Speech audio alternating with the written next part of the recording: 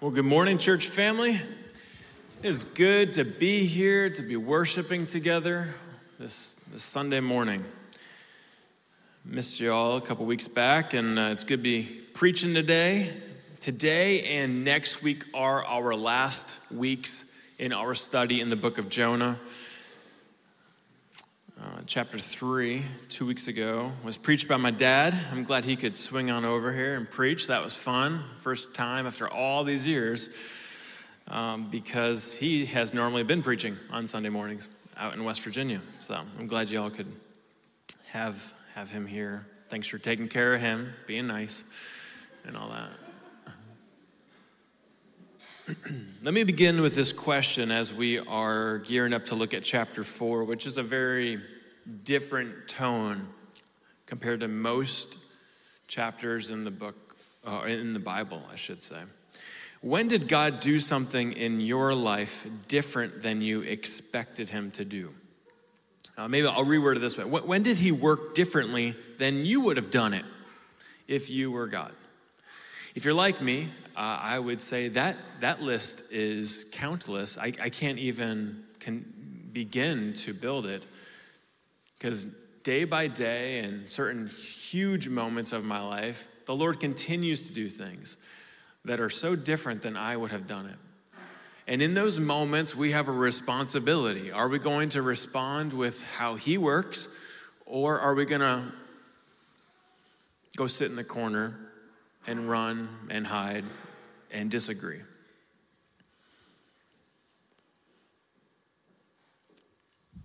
Today we look at this very interesting portrayal of Jonah's reaction to the revival that God sent to Nineveh.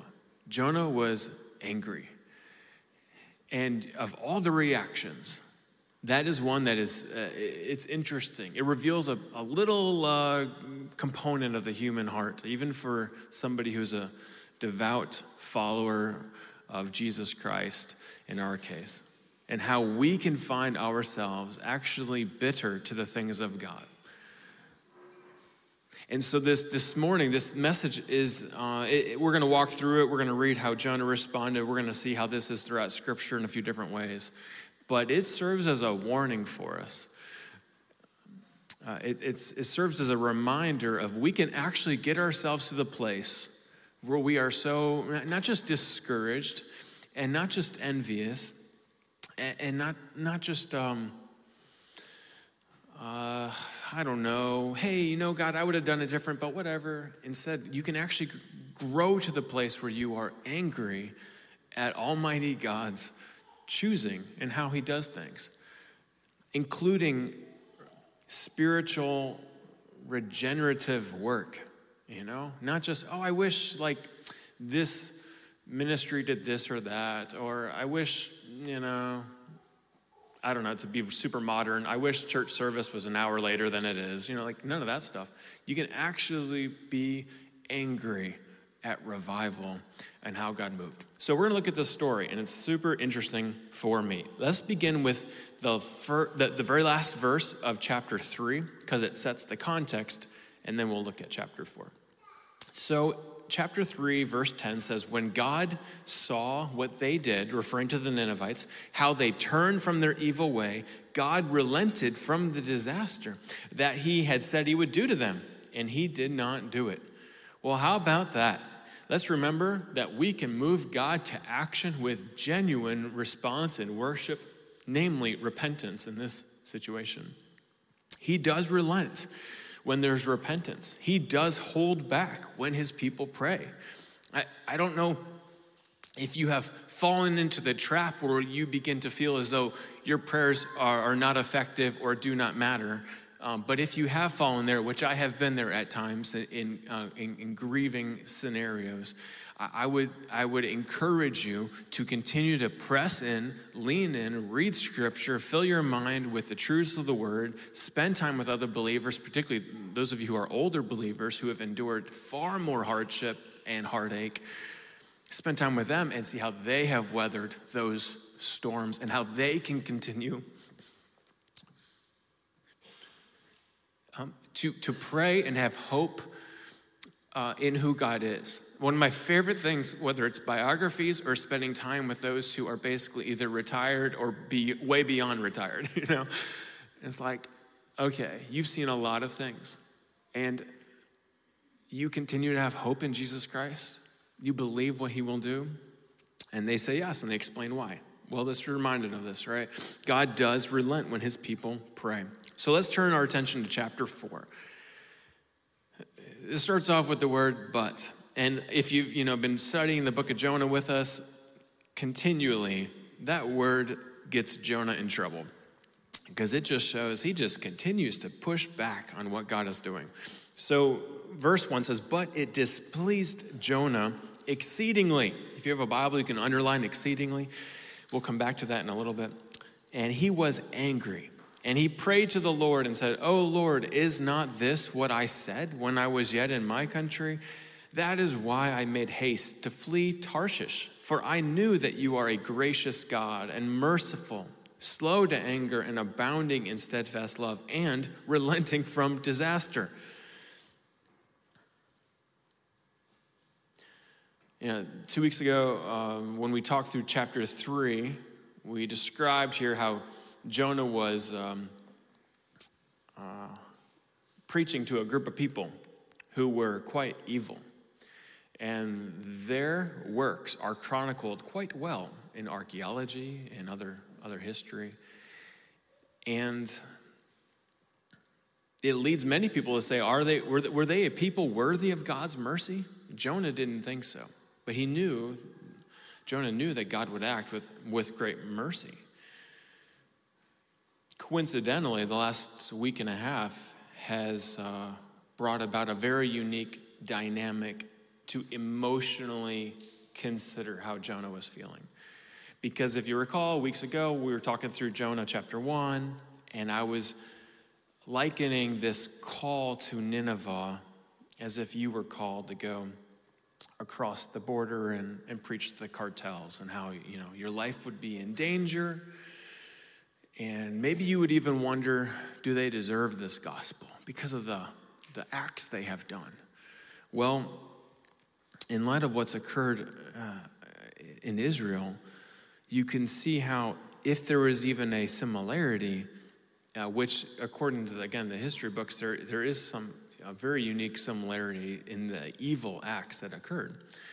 You could see how if today somebody had this deep stirring, just a conviction that they could not change, that God said, "I need you to go, and I need you to go talk to that group," whether it's literally some terrorists from Hamas or somebody else, and they might find themselves saying, "But no.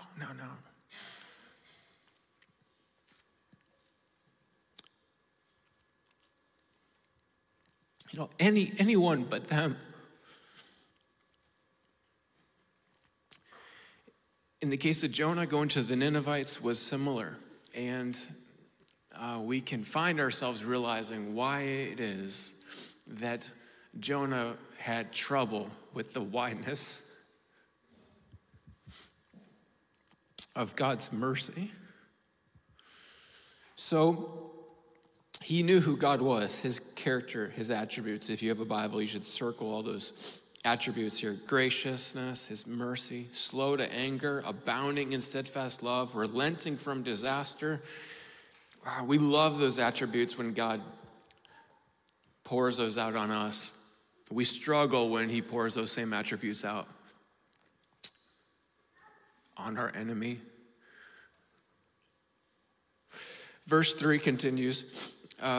Jonah says, "Therefore now, O Lord, please take my life from me, for it's better for me to die than to live." He was so despairing. He was so overwhelmed with disgust. It seems like an extreme statement, but I'm actually shocked this is all recorded in Scripture. It's a pretty unique description from one of God's prophets to be saying this. And then verse 4. The Lord responds, "Do you do well to be angry?" Kind of a unique way. We often say it this way. Is it right for you to be angry? Or have you any right to be angry, Jonah? Do you actually have a right to be angry? Now, next week, we're going to look at how God uses a few different teachable moments to reinforce this lesson. We're going to pause here with verse 4 and just linger in this section of the chapter. Throughout the book of Jonah, we've read about how Jonah is this unwilling prophet. It's not just about his stubbornness, though, because if we're honest, we'll realize that for many of us, we can fall into the same traps or the same mindset. Our struggle to yield to God's will and direction, like he did in chapter 1. Our blindness to God's clear signals, again, like Jonah in chapter 1. Even our anger when he shows mercy to those whom we don't think deserve it. In our case, maybe not necessarily a distant enemy across the world, but the person who broke your heart, the person who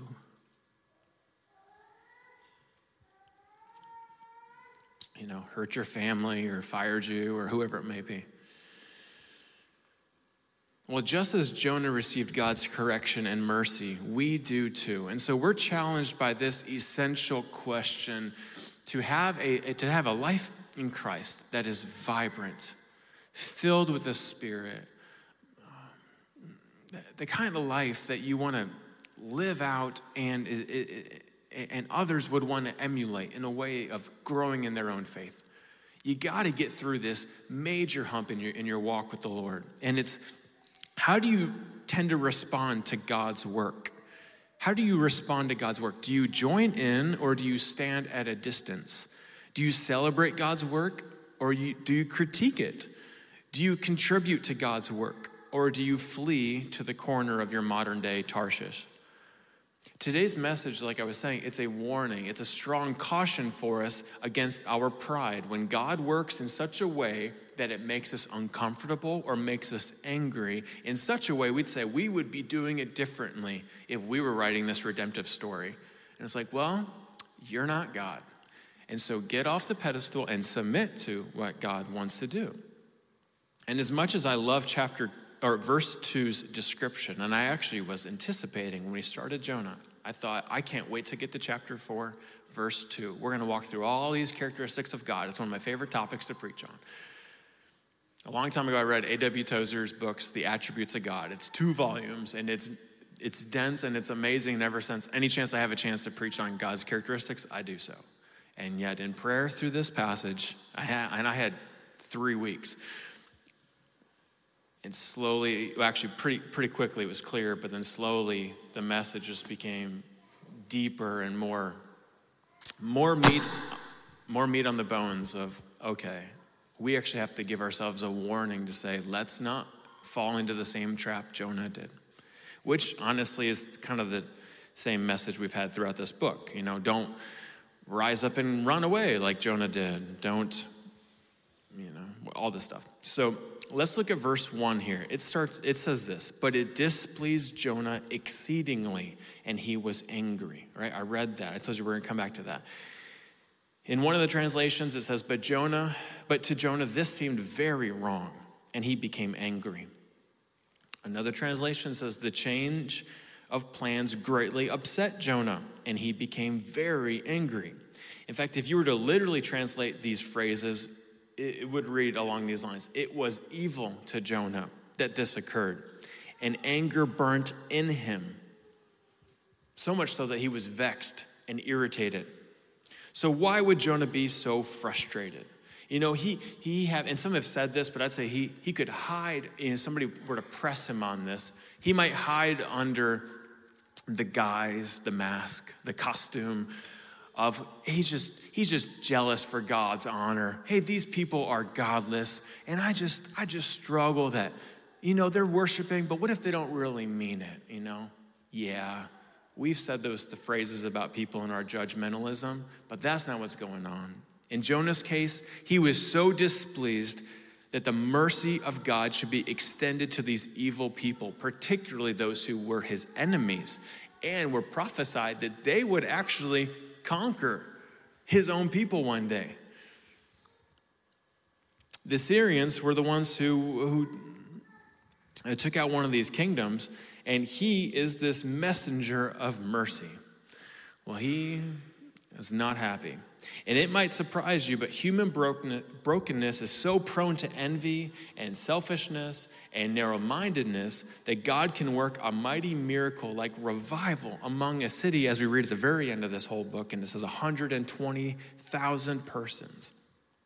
God can work a miracle in their lives, and yet we can still look at it and stand there with our arms crossed and disapprove because we didn't like it.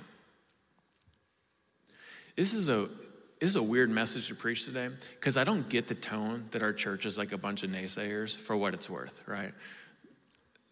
Lynn and I were talking about this last night. I'm like, I see the passage here and I know how to preach it, but it doesn't feel like it totally matches our actual congregation in this moment of time.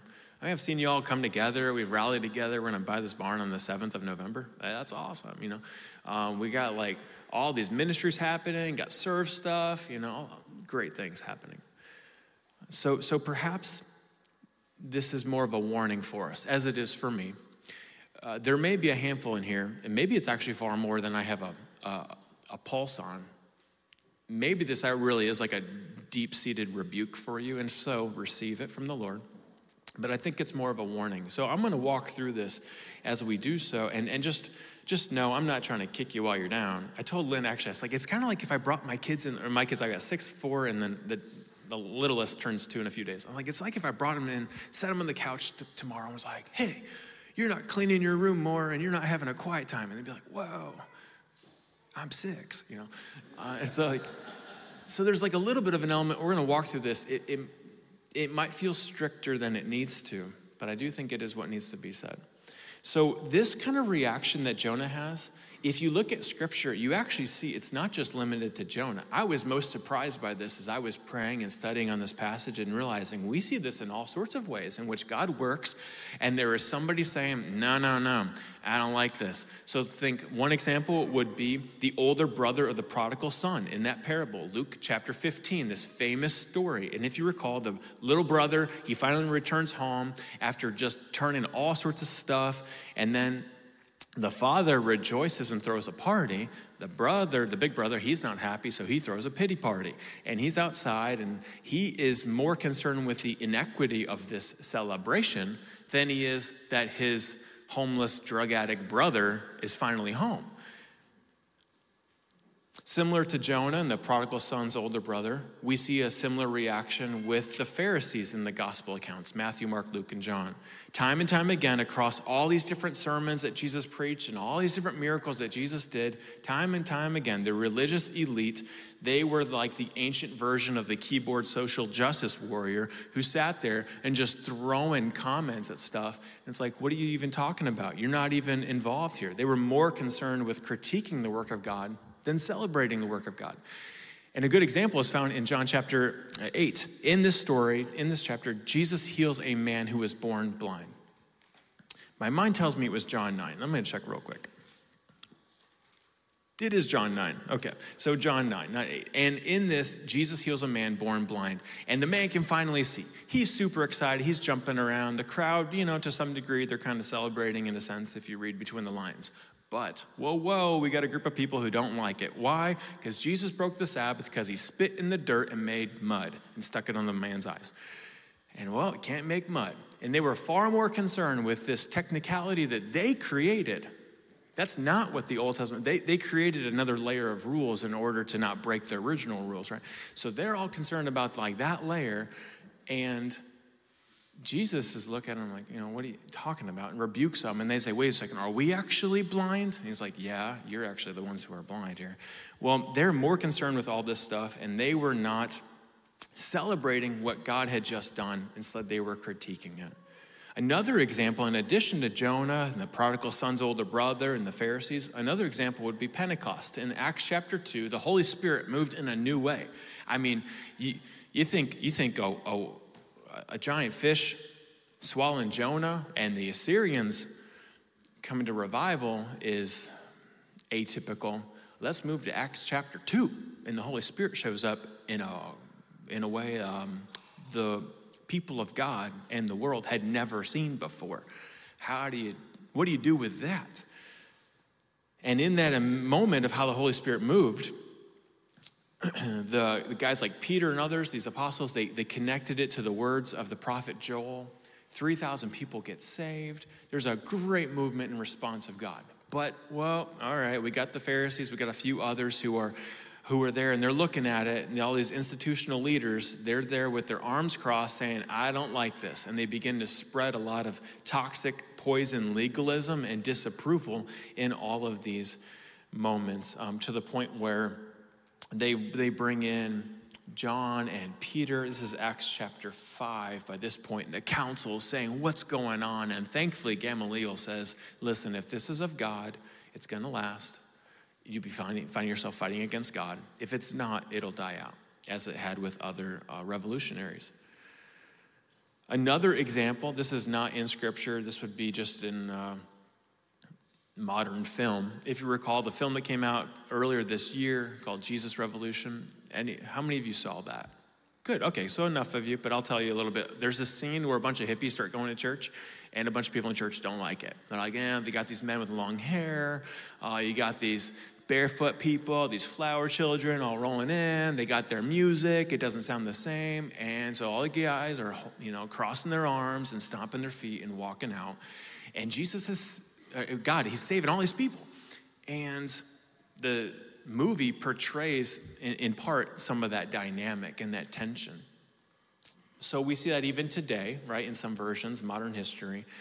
And lastly, another example of just how God works in an unexpected way, and you got some people excited about it and some people not excited about it. The biggest work of all these things, even greater than Jonah, would be Jesus' work on the cross. So you have people being taught they are no longer bound to the old covenant, but that through Jesus' atonement, our sin is now covered by the blood of the Lamb. So this new covenant is inaugurated. The message of grace through faith was fulfilled in Jesus Christ. And some people missed it at that time, and some people still miss it today, and all the 2,000 years in between the cross and today. They're convinced they need to earn salvation through good works, and they miss out on God's work in that moment. Okay, so we see this all over the place in Scripture and modern history, and if we're honest, perhaps even in ourselves. Jonah's reaction is a little jarring at first for me. It's a little shocking to see a prophet of God so angered, stirring in his heart. But when we consider all this stuff in Scripture and then today, we see that, perhaps it is that there's a natural proclivity in people's hearts to respond negatively to God's work. It could be a source of envy for them. It could trigger, that God is moving in such a way, he's upsetting the norm. We fought so hard to have a certain comfort level, and now that's, that fruit basket is all tossed upside down. I don't really like that. Sometimes the Holy Spirit moves in a way that we don't expect him to, and then our flesh, it craves to be that fault finder. Satan whispers in our ear, hey, you need to be the gatekeeper for some sort of scenario. And then we're actually just quenching and grieving the Holy Spirit rather than joining him in his work. And so this tendency, because I can see it in Scripture, because I can see it in history, like Jesus' Revolution era, I wasn't alive then, I can read about it. But I can also see it today. Again, not so much in all of you who are right here in the room, to my knowledge. Maybe secretly in your heart and you're really tactful and you just keep it down, and if so, take that to the Lord. But there have been conversations over the years in which you're talking to somebody, you're like, we just baptized like 20 people, and you had an issue with what? And then they tell you, and you're like, whatever. And people tend to do that. And so if they do it in Scripture, and if I see it in history, I know that can be true for us today. And if it's not a current weakness of yours, you could cultivate that in your life. It could be a weed growing up in your life, and that's what we want to address and cut out.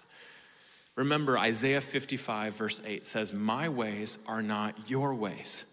I'm going to read that again, because I feel like we're like, yeah, that's a great verse. Now let me go do what I want to do. All right. My ways are not your ways, says the Lord in Isaiah 55:8. What does that mean? That means that there's going to be things that God does that are different than what you would have wanted. Yeah. Take that, Jonah. Take that, us. Whoever it is and everyone in between. So when God works, some of us might react positively and others react negatively. Which way do you tend to respond? Again, I started off with a question kind of like, when was the last time God did something that that was done differently than you expected him to? Most of us probably don't fall into that trap of judging God's work if our entire town gets saved. There will be some, which is shocking, but hey, I guess that's just comes with the territory. So I'm praying for a revival. 20,000 plus people in Green get saved, and everyone around.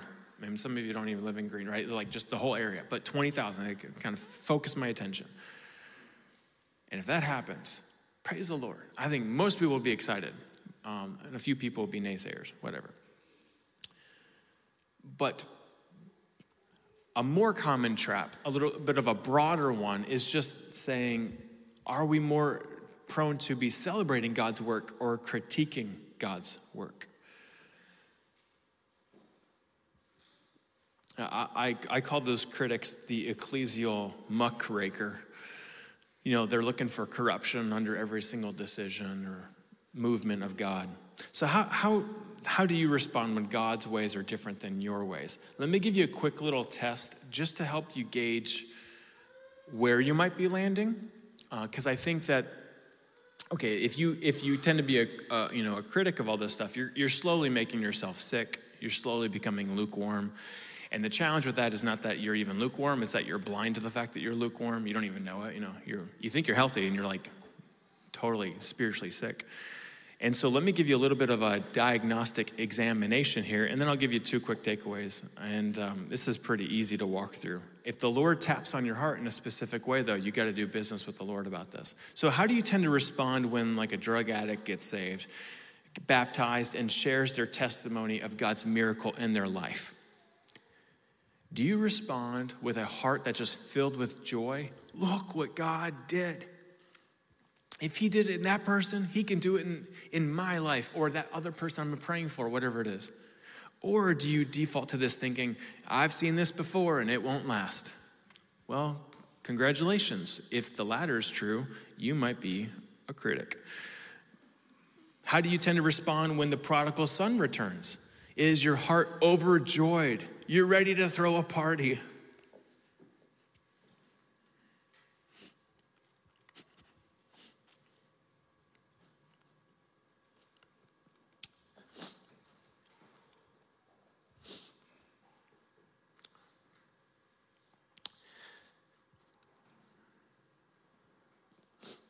There are many like that. And I love those few times that I do get to hug the person when they walk in the door. Is that your response? Or is this like weird take stirred in your heart where you're saying, you feel this resentment, hey, they got to have fun, but I was having a quiet time every day. What are you talking about? Or you critique maybe a pastor's response into, I haven't heard this. It's not so much about me, but just in general, like if we're prioritizing their healing and there's like concern that we're condoning that sort of behavior. Oh, you're spending a lot of time with that person, you're condoning their behavior. It's like, what are you talking about? No one's condoning it. They're just caring for somebody who's sick. Maybe even use last year's revival at Asbury College to do a little examination. Some of you didn't know about it, but if you're aware of it, I tended to see 2 sort of responses. Was your heart filled with a sense of wonder and excitement and joy? Did the news align with your understanding that God does this? He's in the business of revival. He does change lives, and he moves across in incredible ways. Or was your first reaction one of troubling concern?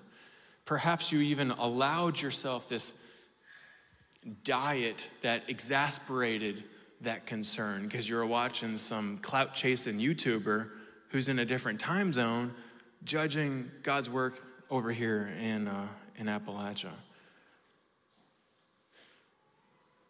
I could go on, but what I've been praying is that the Lord would pinpoint specifics in your heart if there is one. And if you're like, I have no clue what you're talking about, Adam, then we can talk later. I'd love to chat and explain some more details on this.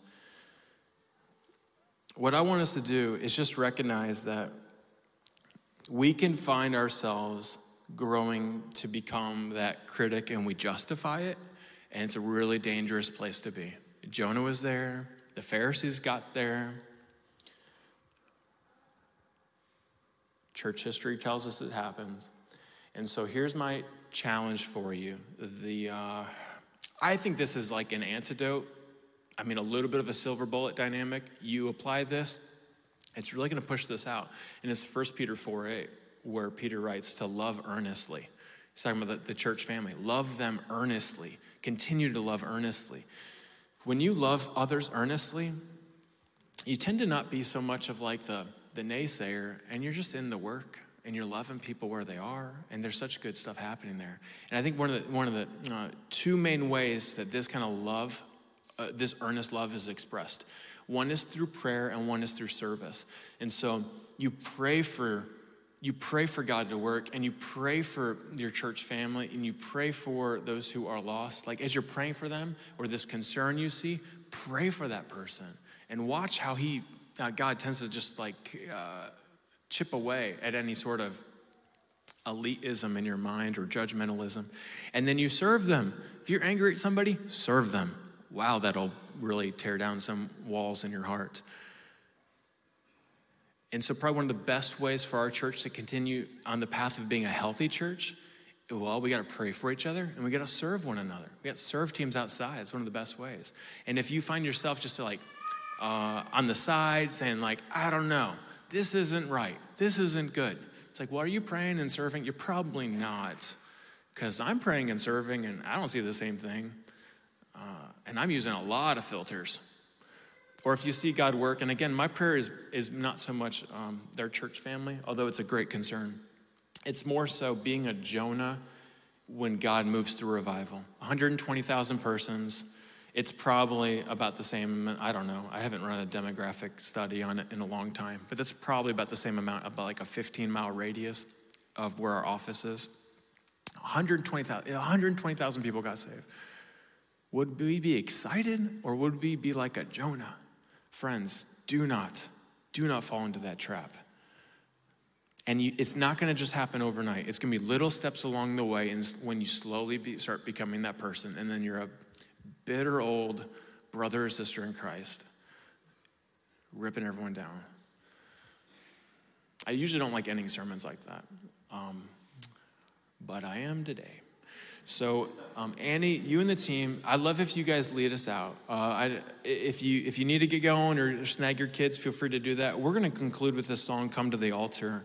It's a fantastic song because it's a song of repentance, a song of confession. And I mean, in some ways I'm tempted to just have all of you come down, kind of force it. But I'm not, only because I want you to have a genuine examination with the Holy Spirit to just gauge your heart. It's doubtful that many of us, if any of us, are actually to the degree that Jonah was in this moment. But there are probably several of us who have little traces of it, little weeds, cracks in that foundation that should be one of love and generosity and prayer and service and excitement to the things of God, not being the armchair quarterback, eating your nachos, critiquing how the game is. So if you need to confess, we want to give that space for that. I'll be over here. I'd love to pray with you too. If there's a lot of people who want prayer, just come forward, and our leaders, we will pray with you. We got a prayer team, we got group leaders, elders, we will pray with you. Just respond if you'd like to be down here. And let me pray for us as we move into that time. Heavenly Father,